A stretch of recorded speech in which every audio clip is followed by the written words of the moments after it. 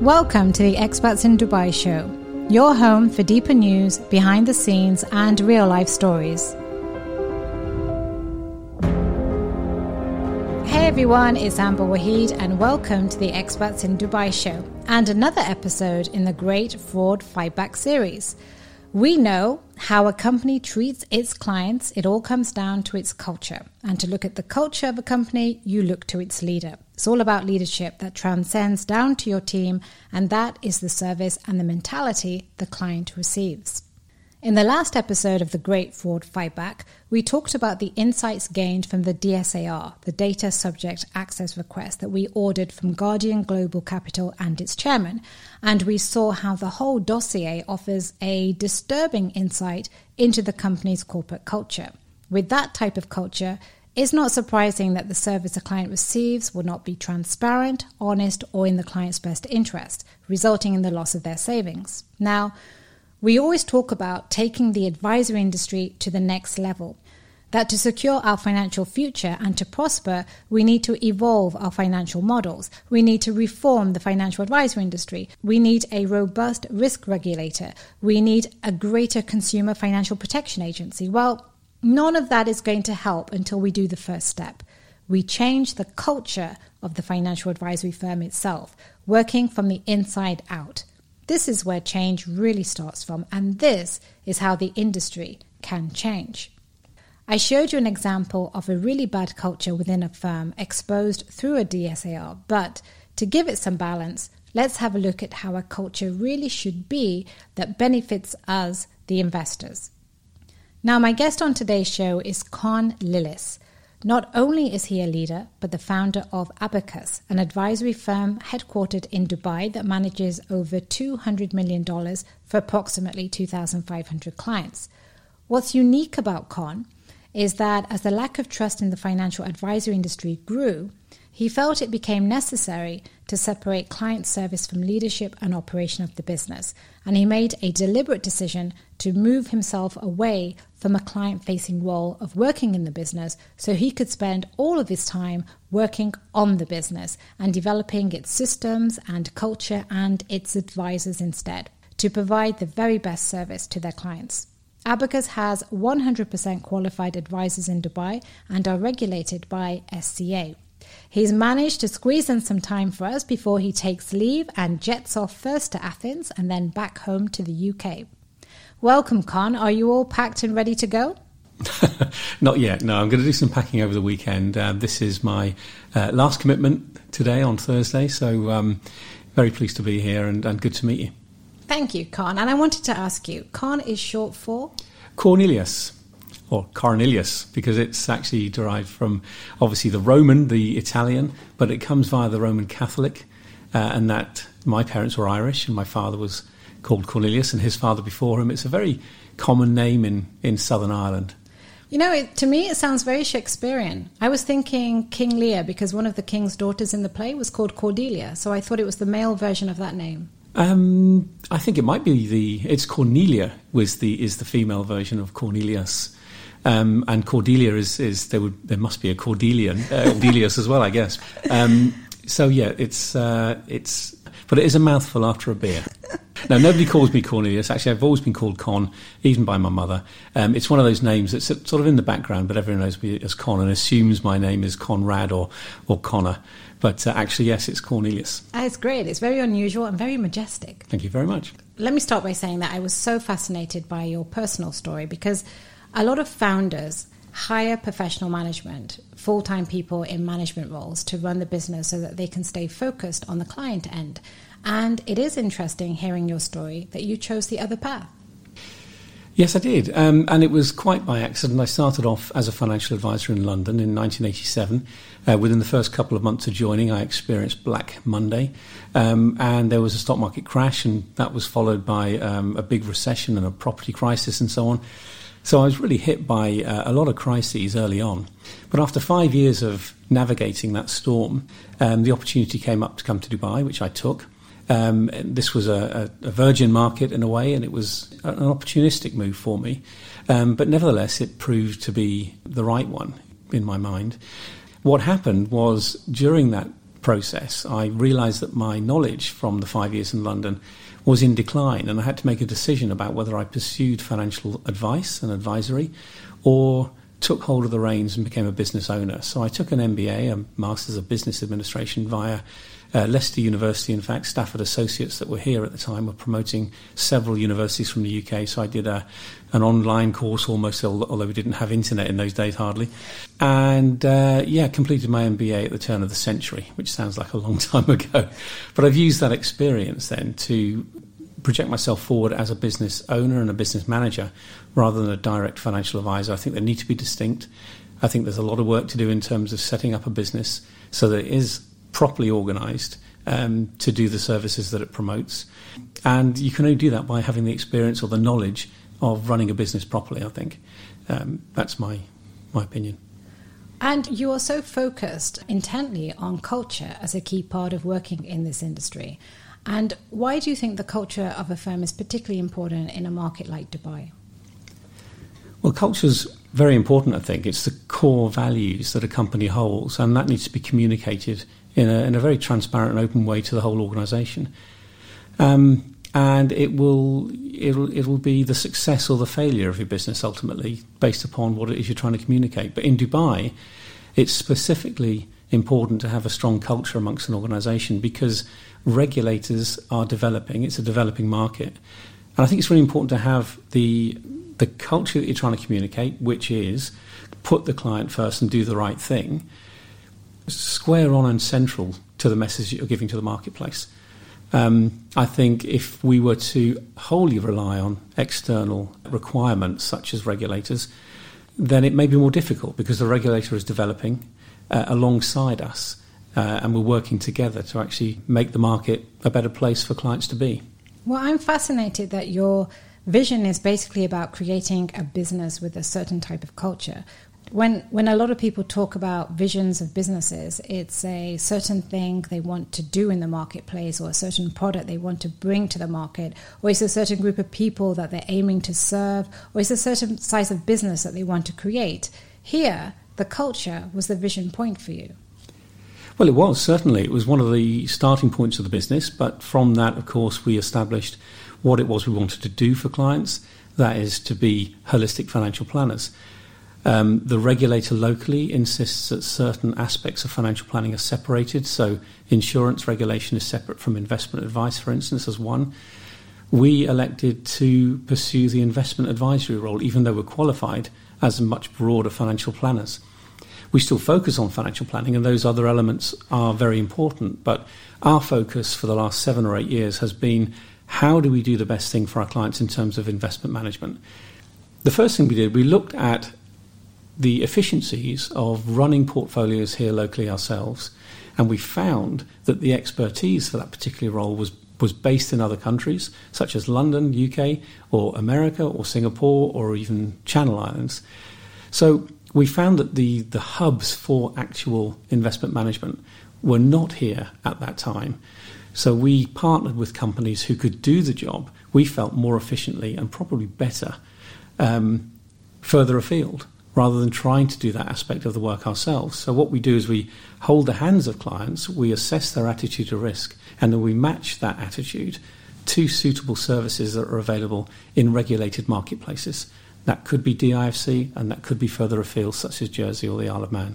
Going back to Dubai is perceived to be a low-trust advisory industry.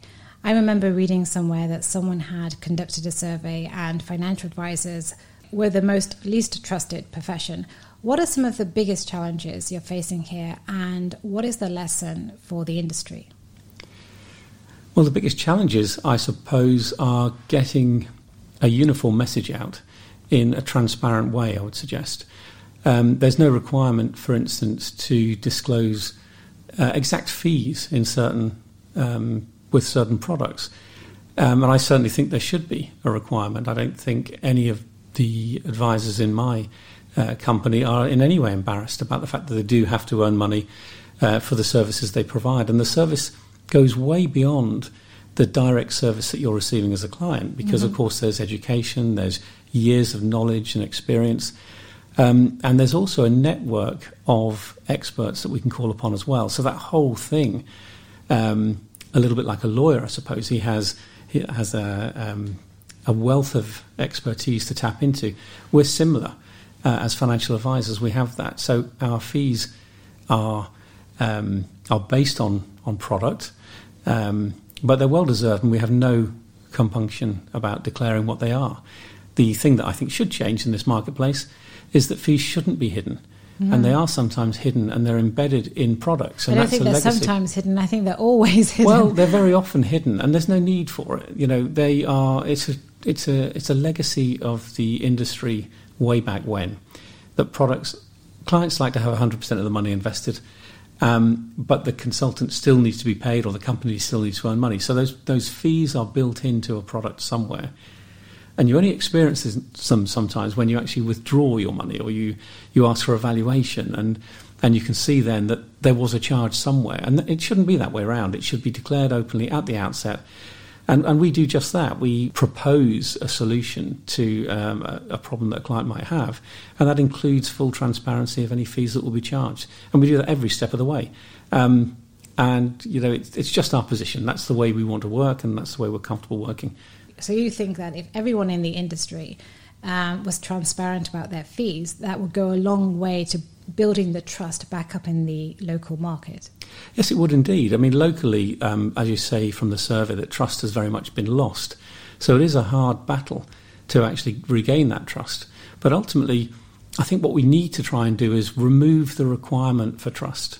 We're not really asking people to trust us. What we are being is totally transparent, and we're asking them to make a decision based upon what it is we're presenting to them. Trust shouldn't come into it. It should be very clear, very black and white. This is the job we'll do for you. This is what we'll charge. That's right, transparency. It shouldn't be about trust at all. You know, if you could remove trust is where the danger area is. Once people start to trust individuals, then they're not looking at the small print. And that's the danger. That's always been a danger. That's a really interesting way to look at it, that we should replace trust with transparency. Absolutely. Yeah, that's my message really for today, if nothing else.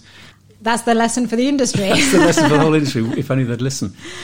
But at the same time, Con, we need advisors. Investing is a key part of our lives. We need to have advisors in the market. We need to build that transparency with the industry. You know, you mentioned lawyers. As in every profession, it is about doing your homework and finding the right advisor. You know, if I can refer to lawyers as an example and compare it to my own legal case and experience, once you find that lawyer and you connect and have chemistry, well, magical is the best word I can think of to describe it, such as the killing power of a great lawyer.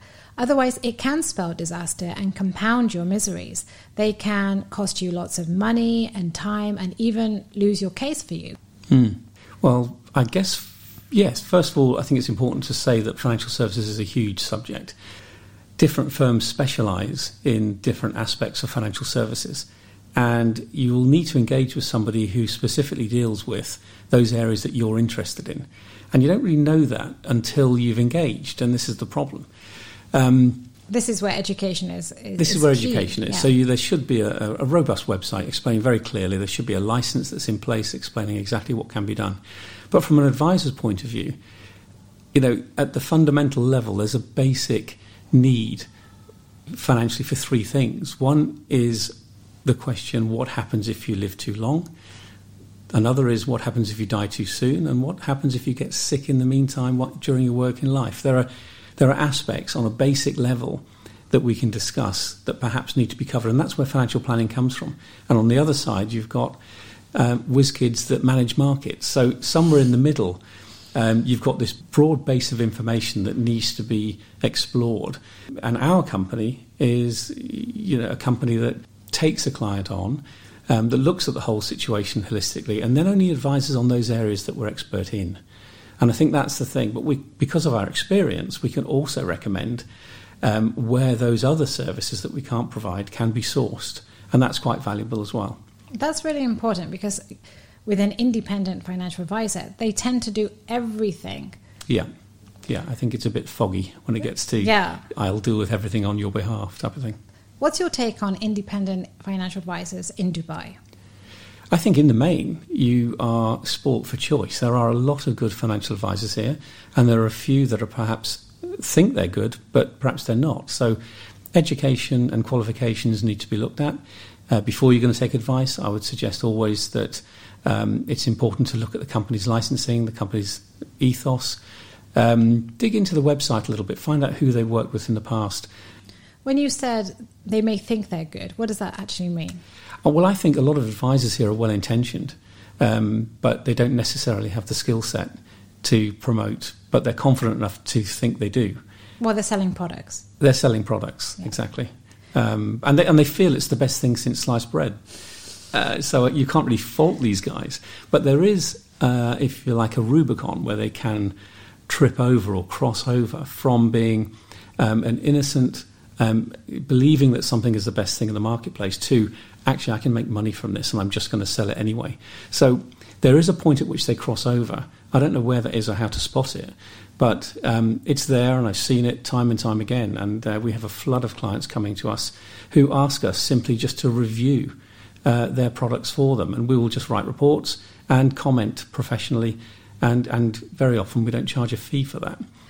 I want to move on to leadership, and the other part that I would just share is how desperate I think the industry is for leadership. How does leadership look like at Abacus? What's the secret ingredient? What's the secret sauce there? Transparency. I think I give people authority to do the jobs that they need to be doing whilst overseeing. I do communicate what's important to the business and what's important to clients. I do instill values constantly, and I only work with people that have the same values in terms of looking after clients. On a practical level, we look closely at the transparency. As I said, we make sure that we have things like client propositions posted. So it's in effect a price list of what we do. So that's available. But in terms of leading, one very important aspect that I've already touched on is that we separate the roles, or some of the roles, that shouldn't be done locally, and we focus on the areas that we think we can add value to. That being, really importantly, it's understanding somebody's attitude to risk, what they want to do, what they want to achieve, and then perhaps outsourcing the more technical side, such as the actual fund management of products and fund management of assets, to other entities that we partner with. And your financial advisor's goal is to help Mr. and Mrs. Smith retire successfully. Your goal as a leader is to grow your staff and your advisors professionally, yes, but also personally to attain that goal and giving the client an amazing client experience. Yeah, I think it's really important to fully engage with the client on their terms. What we've done is we've looked at the whole process. So from the point that you meet a client at the outset, right the way through to the point where you take them on as a client and look after them thereafter. We've tried to formalise that so that the experience is uniform for everybody. Now, it will alter because things are either complicated or they're not. So it's going to be different for everybody, but it will start the same way. So at the outset, we recognise that very often consultants will influence their clients prior to meeting them. They'll be guiding them down a certain path to buy a certain product. And to try and avoid doing that and try and become totally independent and client-focused, we have a system whereby we'll send out a goals sketchbook to begin with, so the client can take a look at the goals sketchbook unencumbered by the influences of financial advisors, and they can set what it is they want to do basically in their life. And then they can come to the consultant and they can say, okay, these are our basic fundamental ideas about what we're trying to achieve in life. What can you do to help us get there? So it's very much focused on what the client wants without the influence of a financial advisor first. Then, of course, comes the full fact find, which is more the financial aspects, where the consultant is with the clients and they're going through the entire financial package. Then we can look at what's important, what needs to be reviewed, are things organised correctly, etc. And only then can we come on to recommendations. So full recommendations only start with that discovery session. The discovery session is the thing that the clients, they communicate their dreams, their wishes, which are not necessarily financial, their life goals, and that's our starting point. And we deliver that whole process prior to charging a fee. It's only after that, when we actually fully engage with the client, that they say, yes, I actually can see what you're saying. I want your help. Tell me what it would cost for this, that, and the other. And then we can actually put things in place. And that's when we eventually do engage in a business relationship. That's actually really painful to hear for people like me who are not benefited from that sort of culture from the financial advisors and financial service providers we had engaged with. But it's good for other investors and new investors to know that there are some great examples of leadership within the industry and with the right mentality. Let's talk about that mentality for a minute. You're in an industry where money is at the center, and whatever it takes, advisors will do it for money. We've seen the levels that people will go to for money. If it means betraying your friends, concealing documents, we've seen signature forgery, amongst many, many things. Internally, they have become slaves to money at all costs. And psychologists actually say money releases the pleasure hormone dopamine, the same one that gets people hooked on drugs. And this is the mentality that we, the clients, are up against. And how did you approach that mentality within your team towards money? I think it's first by communicating the understanding that money isn't actually a motivating factor. It is what we call a hygiene factor. It's something that prevents dissatisfaction, but it's not something that will fulfill you in life. So we do talk about this sort of stuff in the office, and it is empirically proven that it's a short-term fix and it's not something that's going to actually give you fulfillment in the long term. And of course, it's providing for your family, it's helping other people, it's all sorts of other almost spiritual things that give you that. Being able to sleep at night. And be able to sleep at night, exactly. But also having a long-term business which will be successful if you continuously do the right thing. So you've got this early choice. You've got an early choice of, do I make a fast buck or do I try and do the right thing always? You know, what's better for business long term? And I've always thought that doing the right thing always is better for business long term. And I've been here 30 years. So, you know, I think if people take that long term view, then they'll be rewarded in the long term. Take a short term view, they will really not be rewarded at all.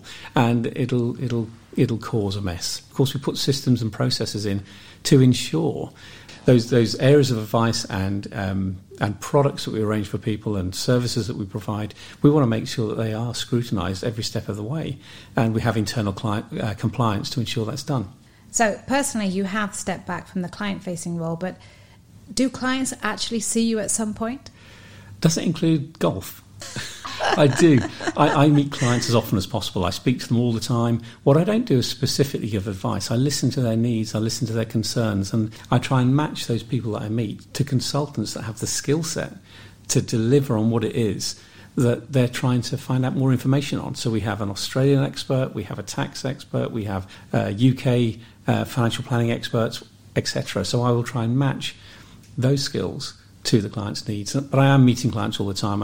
My radar's always up to listen for opportunity from our side, and opportunity comes. Yeah. I, in fact, very often talk to clients discreetly after my consultants have met with them. And it's not great for the consultants, but it's good. well, it very often is, and I'm relieved sometimes when I do speak to a client. I'm thinking, I wonder how he got on with that chap, and the client says, "Oh, absolutely brilliant. I've learned so much, and I didn't think I would.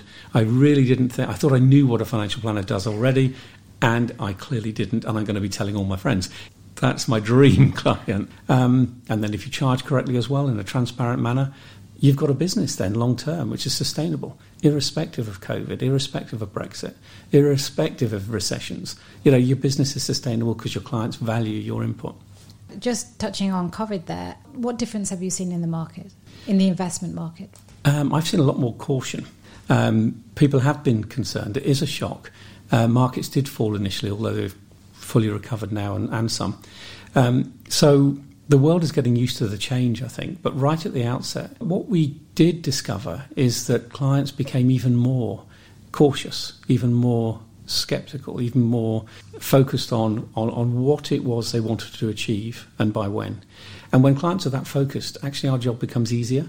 When it was a little bit vague and it was, how much can you make me this year, as opposed to this other consultant, it was all more difficult to do the job. Now clients are really coming to us and valuing our experience and valuing our knowledge and taking it on board very, very cautiously.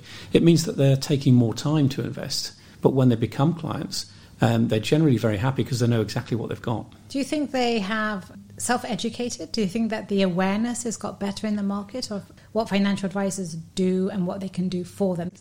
I think so. I think people aren't afraid to take second opinions these days. We've got a campaign that says just review it, because if you're being given advice, I think it really is important to at least compare it once. So many people rely on trust and don't bother comparing.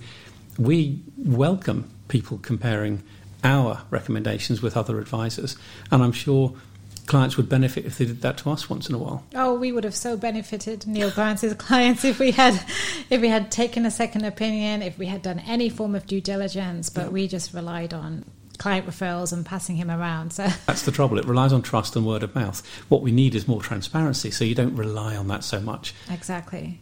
Almost every client who has had some engagement with financial advisors in this market can probably improve their circumstances by taking fresh advice, taking a fresh look at what's available now.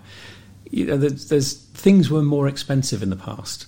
Well, I'm really pleased that you were able to give us a balanced picture of the different types of cultures here in the market, because knowing what I know today, some firms are not even attempting to update their practices or more closely attempt compliance with regulatory limits. In fact, they are updating their practices to make it even better at cheating their clients. So I really respect what you're trying to maintain and your approach to your financial advisory business. Thanks very much for that. I'm glad you've taken the time to take a close look at us. Yeah, we've spent a lot of time developing a culture and developing a process, which hopefully will be a delight to the customers that we actually come across.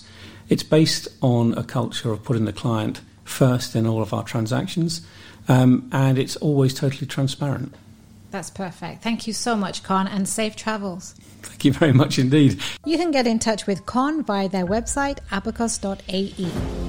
Thank you for joining me. You can download the first chapter of my book, The Great Fraud Fight Back, for free at businesssculpting.com/book. To provide feedback on today's episode or ask questions, you can connect with me personally at businesssculpting.com/podcast and click on the recommendations button. See you next week.